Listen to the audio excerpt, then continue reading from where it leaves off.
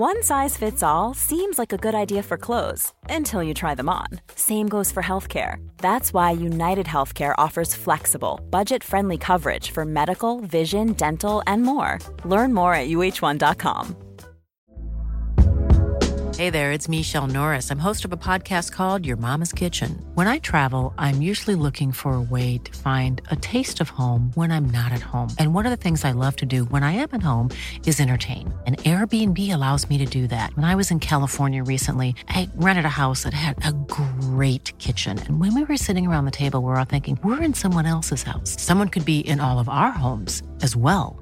If you have a home, but you're not always at home, you have an Airbnb. Your home might be worth more than you think. Find out how much at airbnb.com/host. The Match Ball.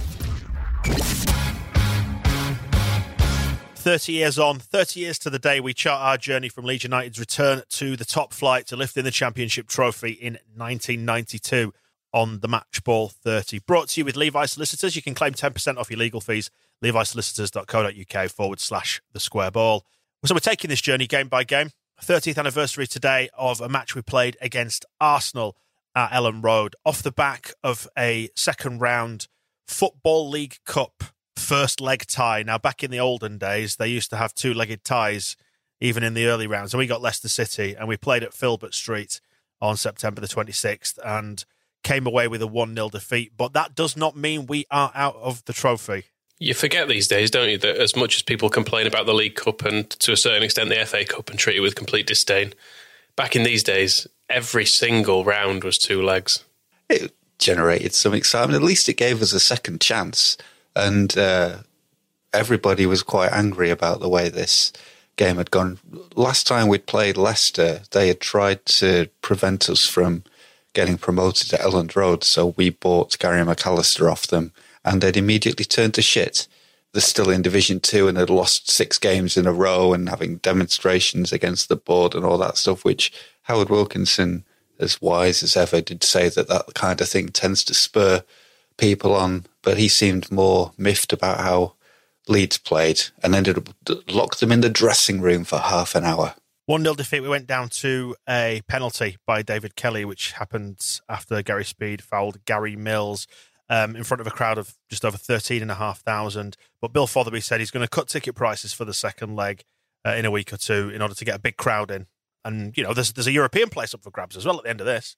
Well, not necessarily. There was lots of argument at this point about what European places would be available, or whether it would be top 3 or top 4, or whether you could get in through the League Cup or just the FA Cup, because we'd only just as a nation been allowed back into European competitions after the Heysel ban. So it was still very vague, but Fotherby had an eye on Europe and that there could be a place up for grabs if we won the League Cup. And so, yeah, to get people in to the second leg, make sure there's no lack of interest, cut the ticket prices and get a big crowd. It needed something to turn it around. Wilkinson's comments after this game, he said that it was the performance was strange and bizarre, and I really don't know why that should be. So not the ideal preparation for playing Arsenal, not least because Mike Whitlow had to leave this game halfway through with concussion, so wasn't available to face the mighty Arsenal. Even so, good to set the tone for disappointing League Cup games at Filbert Street. We had a few of those over the years, didn't we?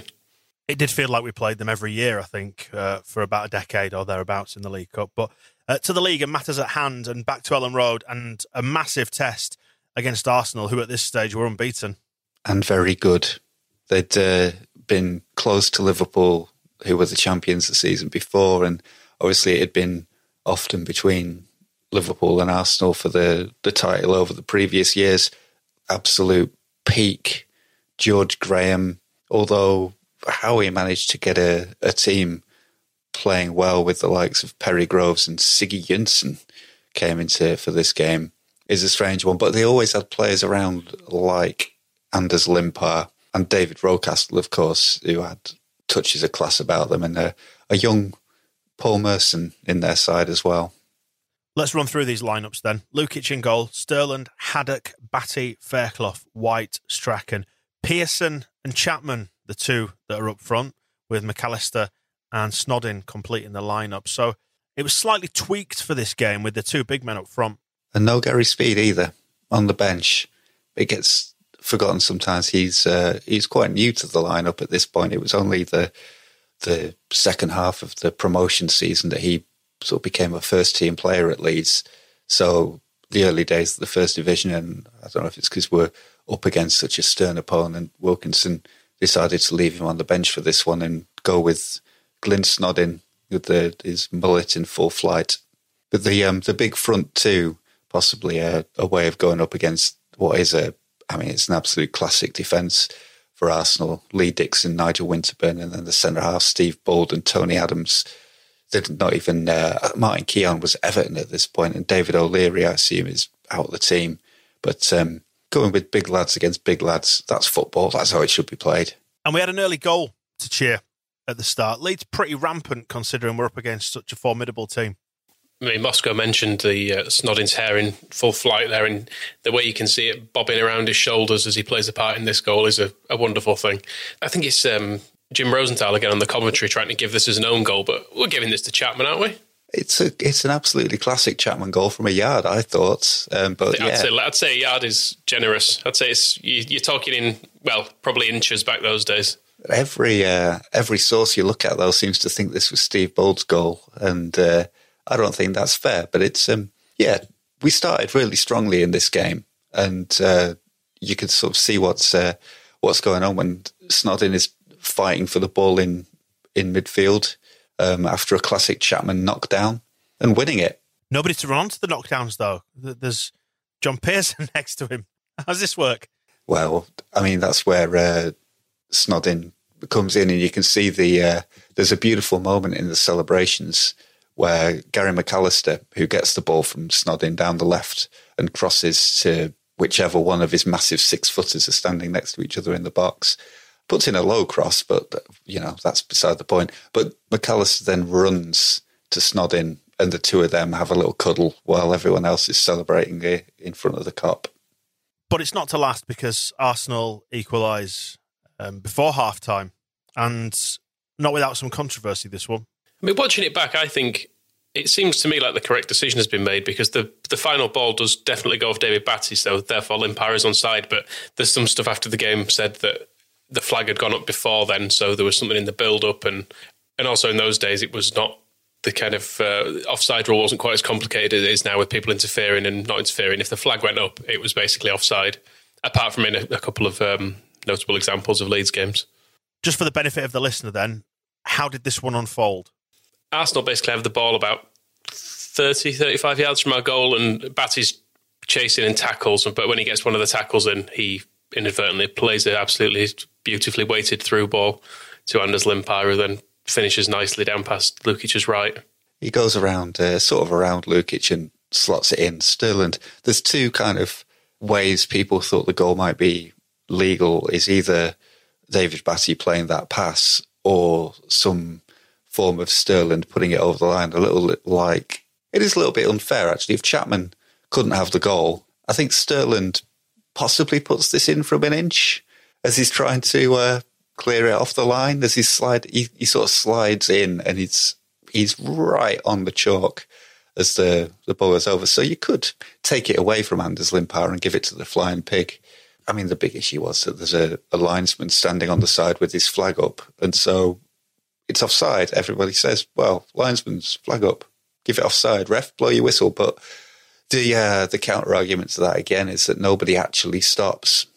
Well, not nobody, because reading the report, Don Waters in the YEP did make a big point about how you've got to play to the whistle. But the key people involved, Limpar plays on, goes around Lukic. Sterling is still there trying to get the ball off the line. I don't think anybody else really involved in the goal could have had any influence.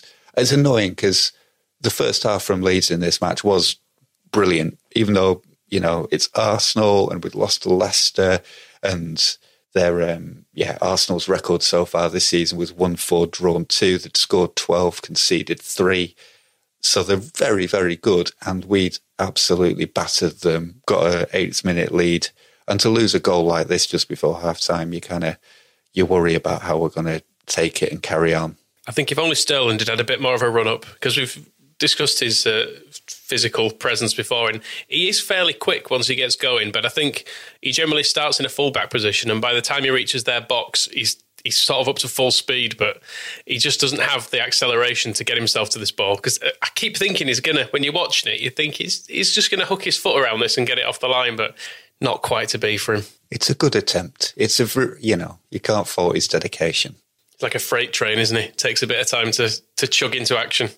Well, half-time 1-1 then, and Arsenal straight back on it early in the second half. And it's that man, Anders Limpar, again, after 50 minutes. He was deadly this season. And I remember being in Ellen Road and still having that kind of new promotion vibe about it when you're just adjusting to the division and getting used to it, and being terrified of Limpar because he was so quick. Lucky goal, though. Are we having? It's a nice ball forward from Dixon from fullback, big diagonal ball. Then Merson, he is admittedly trying to find Limpar, but then it deflects off Fairclough's knee on the way and it just drops probably into a more perfect spot than Merson was actually going to put it in. And it's a good finish still down past Lukic's left, but it's a bit fortunate, I would say, the way it actually falls to him. It is that middle bit where Merson's pass bounces off Fairclough. That's where you'd hope it would all stop. But the bits either side of that, Lee Dixon starts with, he's in his right back position, knocks the ball backwards over his and Glyn Snodin's head. And then, it's a lucky pass. No, it's a great ball forward into the path of Merson. And I know it's a goal against Leeds, but you can't really fault Anders Limpar's finish, especially after that deflection off Fairclough's leg. It kind of, instead of going into his path, it drops behind him. So he has to kind of turn around, look to see where it's gone. And it's a really snappy volley straight past John Lukic, who obviously Lukic is playing against the team and the manager who sold him so that David Seaman, who had been his understudy at Leeds a decade earlier, could take his place. So him and Chris White, who's the other central defender apart from Fairclough, both ex-Arsenal players, both looking at Anders Limpar, pissed off, I'd imagine. And I think 5 minutes after half-time as well, after such a good first half, annoying. But the kind of thing that teams like Arsenal that win the league all the time do. A lot can happen in 3 years, like a chatbot may be your new best friend. But what won't change? Needing health insurance. United Healthcare Tri-Term Medical Plans, underwritten by Golden Rule Insurance Company, offer flexible, budget-friendly coverage that lasts nearly 3 years in some states. Learn more at uh1.com. Even when we're on a budget, we still deserve nice things. Quince is a place to scoop up stunning high-end goods for 50 to 80% less than similar brands. They have buttery soft cashmere sweaters starting at $50, luxurious Italian leather bags, and so much more. Plus, Quince only works with factories that use safe, ethical, and responsible manufacturing. Get the high-end goods you'll love without the high price tag with Quince. Go to quince.com/style for free shipping and 365-day returns. Quality sleep is essential. That's why the Sleep Number Smart Bed is designed for your ever-evolving sleep needs. Need a bed that's firmer or softer on either side? Helps you sleep at a comfortable temperature? Sleep Number Smart Beds let you individualize your comfort, so you sleep better together. J.D. Power ranks Sleep Number #1 in customer satisfaction with mattresses purchased in-store. And now, save 50% on the Sleep Number Limited Edition Smart Bed for a limited time. For J.D. Power 2023 award information, visit jdpower.com/awards. Only at a Sleep Number store or sleepnumber.com. Staring down the barrel a little bit, but we weren't done yet because this was a Leeds United side with a great deal of resilience, and Arsenal took the lead on the 50th minute. 76 minutes, we drew level again. I think the foul that occurs to give us the penalty here actually happens in the minute before it, and then Gary Mack goes down sometime afterwards. I think it is a foul because no one close to it really complains. I think it's Lee Dixon goes over to the ref to have a bit of a go at him. But I'm not sure it actually knocks him down when he goes down. I was going to say, when we're talking about Leeds United's resilience, McAllister hasn't necessarily shown much of it here as he seems to get blown over by a stiff wind in the penalty area. I think it was officially a shirt tug. I think it's Steve Boulder's. It's great play by Leeds. You can see our attacking in this moment because we've got Strachan, who is technically our right winger, is just outside the box. McAllister from central midfield is running past him, and it's the classic big long ball from Lukic. Unless you watch Leeds a lot, you don't understand. Those Lukic long balls to Chapman are not random.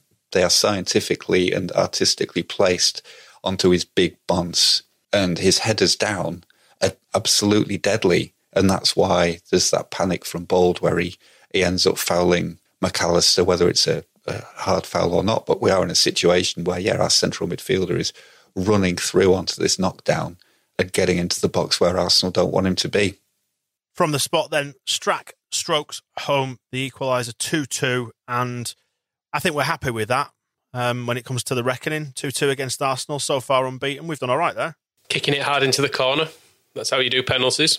Even against the England goalkeeper in waiting, who obviously he's the most expensive goalkeeper in the country at this point. I think he was 1.3 million was David Seaman, and we'd paid $1 million for Lukic, and obviously Nigel Martin was £1 million before either of them.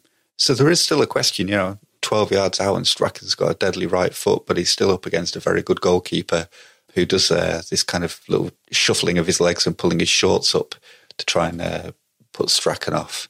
But doesn't work in the corner. And we are still at this point a team fresh out of Division 2 and playing so far Scum, Spurs, who are title contenders, then Arsenal, who are absolutely just a machine at this point. I fancy them to win it, to be honest.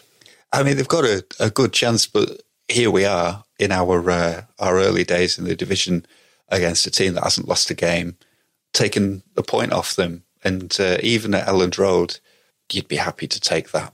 I'm not sure Arsenal will win it, to be perfectly honest, Michael, because look at Liverpool there. Played 7, won 7 because they beat Sunderland today, away up in the northeast. So that's 21 points out of 21, plus 12 goal difference. You've got Arsenal, Spurs and Palace all having won 4 and drawn 3. So they're a good 6 points off the pace. I think it's already a done deal, to be honest. It's hard to see anyone breaking Liverpool's dominance for the next couple of decades, isn't it? But you never know. Arsenal might do it. Or maybe it'll be Spurs. Meanwhile, we're sat in 7th position here on 11 points. So we're just on the coattails of the sort of top 4 or 5. Luton, inexplicably, in 5th position. Luton have stepped into the wrong division there, surely. Well, I mean, there's Nottingham Forest and QPR sniffing around Scum, who are just behind us as well. It's a very different looking top of the division. But our place up there, well earned. And Wilkinson kind of made the point where we're making in his post-match press conference where, I mean, bearing in mind he'd have them all locked in a dressing room in Filbert Street in midweek, calling them strange and bizarre and saying he didn't know what was up with them all. Turned it round by the weekend and he said that over the last 4 years, Arsenal have provided the main challenge to Liverpool. In my view, they represented the sternest test so far, yet overall the draw was well-deserved and we could even make out a very strong case for having deserved to win. Not I thought we deserved to win. We could make out a strong case for it, potentially, maybe, if you consider the evidence. He likes to build tension into his sentences, does Wilco. Those bastards in London, they didn't like us at all. If you remember that report from the West Ham game the previous year when their poor little bubbly darlings, we'd gone and kicked them a little bit, and you wouldn't expect any love at all from them in this, but they were actually quite complimentary about us. Yeah, that West Ham game was kind of seminal. It wasn't just one report from the London press. We went to Upton Park in the early days of Vinny and the early days of the promotion season, and because it was there was an England international coming up, there was no First Division football that weekend, so all the London journalists went to Upton Park to watch Leeds and hated absolutely everything about us and said so and tore them apart and said that, we were a disgrace to football and that, all the worst parts of the Reeve era were back and that all we did was play offside and it was miserable anti-football stuff. This time, however, they'd come up to see us play Arsenal and gushing powerful evidence that this is a team with the legs and the leadership to join England's Super League. Playing at a pace that made the Tokyo rush hour look like a stroll in the park, Leeds threatened to blow Arsenal back down the M1. And we've got more firepower with which to do that now because look who's back again. Good old Carl Schutt. I love Carl Schutt. He'd been on loan to Malmo, and the funny thing about it is he'd kind of gone there for fitness and to sort of get some form back.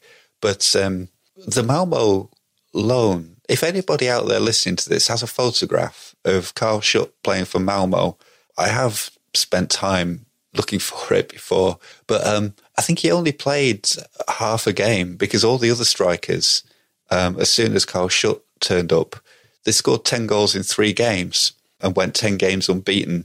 And this is from Schutt's comments, was one of the strikers that he'd been brought in to replace, scored 3 hat-tricks. So he says, I suppose you could say my presence there had the desired effect. Basically, all he did was just train and played for half an hour and learn a bit of Swedish. It's a little bit like Jean-Kevin Augustin trying to claim credit for our promotion last year, essentially. He's come in and gone, well, did you go up? Yes, you did. Thank you very much. Where's my cheque?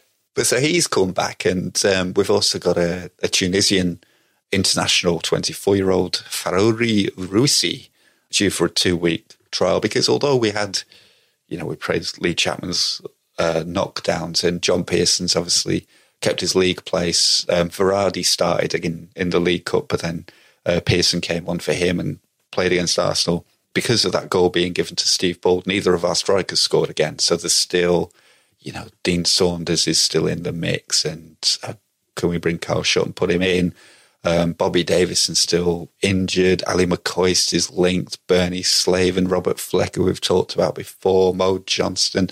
Basically, name a striker and Wilkinson is supposed to be after him. Well, with my extensive knowledge of Tunisian football in the early 90s, I would like to let you know it's Fawzi. It's a Z, not an R, not Fawzi. It's Fawzi Rouisi. I'm purely going off what's printed in the evening paper. There's no other way of getting any information at this point. I don't know how you've, if it wasn't for you keeping a careful eye on Tunisian football. In the early 90s. In the early 90s. Write a letter into the Yorkshire Evening Post and let them know.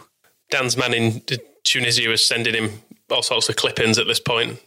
I mean, how do you think Club Africain are going to cope with his departure if he does leave? Is anyone in the youth team you think can step up? Well, I'm not sure, but I do like the fact that, I mean, fans of Leeds will obviously see the link here, but he ended up at Greuther Fürth around the turn of the millennium, and nearly a 1-in-2 man. Bagsman, 40 appearances and 17 goals, so he did all right. It's not bad. He was fairly well travelled, actually, wasn't he? Went to France, Saudi Arabia, Abu Dhabi, Germany, and kept going back to his, I think, Club Africain where he started, and he obviously his first love. He couldn't resist him, could he? He had 3 spells there. I'm sure his 2 weeks on trial at Leeds United were probably the highlight, having Mick Hennigan, Howard Wilkinson's assistant, yelling at him. There's a nice little note in the paper in the days following this match. It was Mel Sterling's birthday. And so Mick Hennigan worked him even harder. He said, the only difference between him and the other lads, I don't care if it's his birthday, the only difference is he's a year older than them, so he needs to work harder and needs to remember that hard work is good for the soul as well as the body. Just to close things out on Fawzi Rouisi, he was a full Tunisian international and he appeared 42 times for the Tunisian national team. Scored 18 goals, so again, sort of 1-in-2. But it's just funny to think, isn't it, that sort of 30 years ago, you'd have these players on trial for a couple of weeks and like, maybe. And actually now when you see the global way that football has gone, this guy would have been picked up ages ago. A trial, I think, would be considered quite an insult these days, wouldn't it? Well, we need to have a look at you first. We need to know what we're getting. Although, again, to mention Jean-Kevin Augustin, as I did earlier, maybe a little 2-week trial there would have saved us 20 million quid. 1990, though, there's no YouTube, there's no clips going around. There might be a few VHS tapes going here and there, but if you want to actually see a player, you do actually have to get them down and look at them, don't you? Oh, mixtaped over it. Mixtape, buddy. Tape Crossroads over it, for Christ's sake. There's no YouTube compilations with dubstep on them at this point, is there, God? And from the highs and beauty, the stunning surroundings of Ellen Road, we are made to go to Croydon. in early October and face Crystal Palace at Selhurst Park. That's on October the 6th, so we'll catch up with you there. See you in a bit. Bye-bye. The Match Ball.